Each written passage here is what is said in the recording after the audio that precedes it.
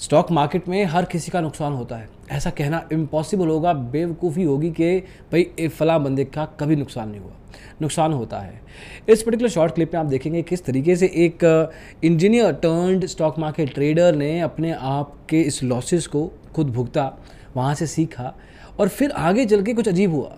आगे चल के ये हुआ कि ऑप्शन ट्रेडिंग की, लेकिन ऑप्शन ट्रेडिंग करते करते साथ में ये भी देखा कि जिस पर्टिकुलर स्टॉक ऑप्शन में या इंडेक्स में वो पैसा लगा रहे हैं वो फंडामेंटली कैसा है। मतलब स्टॉक का फंडामेंटल एनालिसिस करके उसका स्टॉक ऑप्शन बाय करना, किस तरह से क्या क्या रेशियोज, क्या क्या एस्पेक्ट ऑफ बिजनेस देखे और आगे चल के उसका शॉर्ट टर्म लेवल पे या मिड टर्म लेवल पे इम्पैक्ट क्या होने वाला है, उसके बेस पे एक्सपायरी उठाई।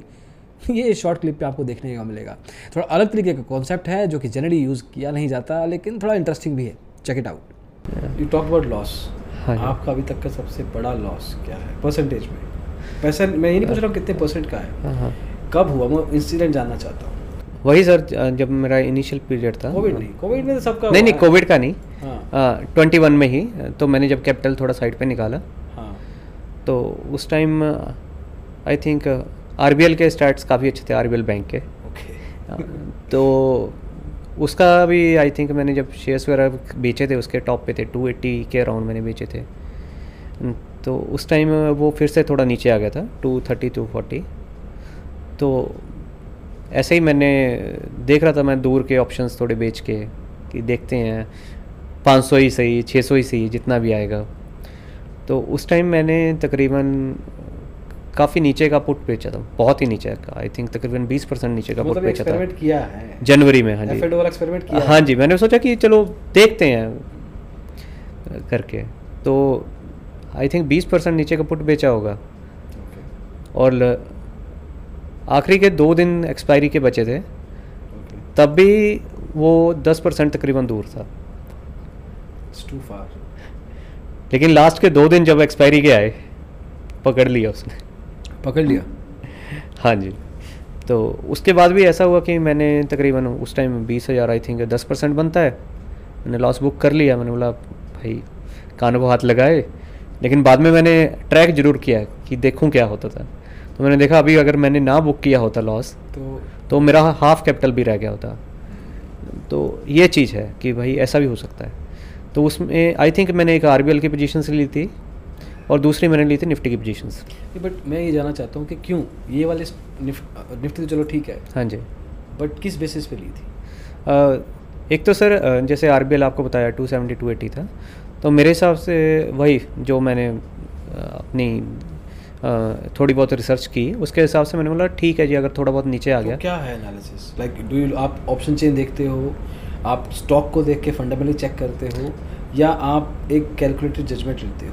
सर स्टार्टिंग से ऐसा ही रहा कि मैं थोड़ा एनालिसिस करता हूँ। जैसे आप फंडामेंटल एनालिसिस बोल लो उसको, कि भाई उसके रेशियोज़ कैसे चल रहे हैं, प्रॉफिट्स कैसे आ रहे हैं, पैटर्न्स कैसे चल रहे हैं, अपना ROEs वगैरह कैसे हैं। सेम वही चीज़ें हैं जो मैंने पहले अप्लाई की थी, वही मैंने अभी अप्लाई की। तो स्टॉक इस टाइम मैं फेल हो गया। चलता है। हाँ, स्टॉक ऑप्शंस में आप स्टॉक के फंडामेंटल्स भी देख रहे हो? हाँ जी, हाँ जी, मैं फंडामेंटल्स के बेस पे ही ट्रेडिंग कर रहा था। ऐसा नहीं कि मैंने ऐसे ही कुछ टेक्निकल नहीं चेक किया, सिर्फ फंडामेंटल्स के बेस पे। हाँ जी, हाँ जी, कई लोग करते हैं ऐसा, इसमें there nothing wrong about it. नहीं, fundamentals I mean to say कि बैंक कैसा कर रहा है। I agree with you. हाँ जी, कि एज इन टर्म्स ऑफ जो उनके रेशियोज हैं या उनका पास्ट परफॉर्मेंस है या जो कंपैरेटिव एनालिसिस करते हैं, हाँ जी, उसके बेस पे you can take a call कि ये इतनी देर में इतना कर जाएगा। हाँ जी। तो सर उस टाइम जैसे मैंने आपको बताया कि बैंकिंग वाले सारे सेल कर दिए थे, उस टाइम मैं कैश पे बैठा था कि अभी कैश है, जहाँ अपॉर्चुनिटी मिलेगी, जहाँ कोई पैटर्न दिखेगा वहाँ मैं फिर से इन्वेस्ट करूँगा, जहाँ पे मुझे थोड़ा वैल्यू दिखेगी कि अभी वैल्यू से कम रेट में मुझे चीज़ें मिल रही हैं, वहाँ पे इन्वेस्ट करूँगा। तो उस टाइम पे आई थिंक मैंने विवेक बजाज सर के अपना फेस टू फेस जो इंटरव्यूज़ हैं वो देखने स्टार्ट किए थे। तो मैं देख रहा था उनमें जितने भी इन्वेस्टर या ट्रेडर आ रहे थे, सब ऑप्शंस की बात कर रहे थे, जबकि मैं हमेशा अगेंस्ट रहा हूँ ऑप्शंस के तब तक। हाँ जी। तो तब तक सर इंटरव्यूज़ देखना, वो सब देखना, कि मैंने देखा कि भाई अच्छे लोग भी हैं, जेन्युइन भी हैं, और कुछ चीज़ें मुझे लग रहा था कि वो लोग वही बता रहे हैं जो उन्होंने एक्सपीरियंस की है। इनफैक्ट वो खुलेआम बोलते थे कि तुम ये चीज़ मत करो। अच्छा। हाँ जी। ओपन लिया। हाँ जी, और वो ऐसे नहीं बोलते थे कि भाई तुम आओ, तुम हमारे पीछे आओ, जो मैं आपके पहले बात की है कि जो बंदा तुम्हें बुलाए उसके साथ तो बिल्कुल नहीं जाना। हाँ, तो उस टाइम पे मुझे थोड़ा कॉन्फिडेंस आया कि नहीं ये भी चीज़ है, थोड़ी जेन्युइन हो सकती है, इसमें भी कुछ ना कुछ तो रहेगा। तो आई रिमेंबर सबसे पहले तो मैंने देखा कि ऑप्शंस होते क्या हैं। उसके लिए सबसे पहले मैंने बुक उठाई, आई थिंक एक किसी इंटरव्यू में मेंशन था शेल्डन नेटनबर्ग की, I think option volatility and pricing करके बुक है एक। ओके। तो आई थिंक उसमें सब बेसिक से दे रखा है कि ऑप्शन ट्रेडिंग होती क्या है, ऑप्शंस क्या होते हैं, बेसिकली ऑप्शंस क्या होते हैं और ऑप्शंस क्यों होते हैं।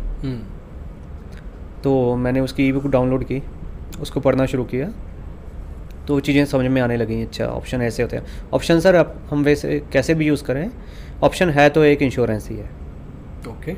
कोई भी चीज़ तुमने ले रखी है, जैसे आपने 2000 में चीज़ ले रखी है, तो हो सकता है आप 1900 का उसका पुट बाय करके रखोगे कि भाई कल को अगर ये चीज़ नीचे आए तो वो जो मेरा पुट बाय किया हो वो एज ए इंश्योरेंस काम करे मेरे, कह सकते हो, राइट।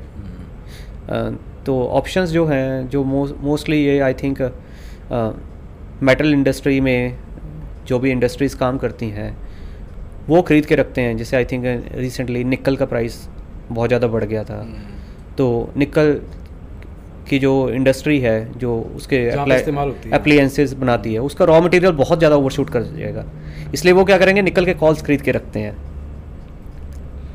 तो ऐसे यूज़ होता है ऑप्शंस का मेन। तो सेम स्टॉक्स के ऑप्शन जो उन्होंने बहुत लार्ज क्वांटिटी में शेयर्स खरीद रखे हैं, कल को कोई ऐसा वैसा इंसिडेंट आए जिनसे मार्केट गिरना शुरू हो जाए, बेस्ट एग्जांपल अपनी 2008 की या 2020 की, तो जो बड़े बड़े फंड मैनेजर हैं अगर उनको अपने पोर्टफोलियो में लॉस होना शुरू हो जाए तो कहीं कहीं ऑप्शंस उनका मैनेज कर देंगे लॉस को, हेजिंग होगी एक तरीके से। हाँ जी। तो वो बुक पढ़ी तो उससे थोड़ा आइडिया हो गया, और उसमें थोड़ा ये भी एक्सप्लेन्ड है कि आप कैसे ऑप्शंस लोगे, आप लोगे या खरीदोगे, अकॉर्डिंगली आपका प्रॉफिट लॉस कैसे मैनेज होगा।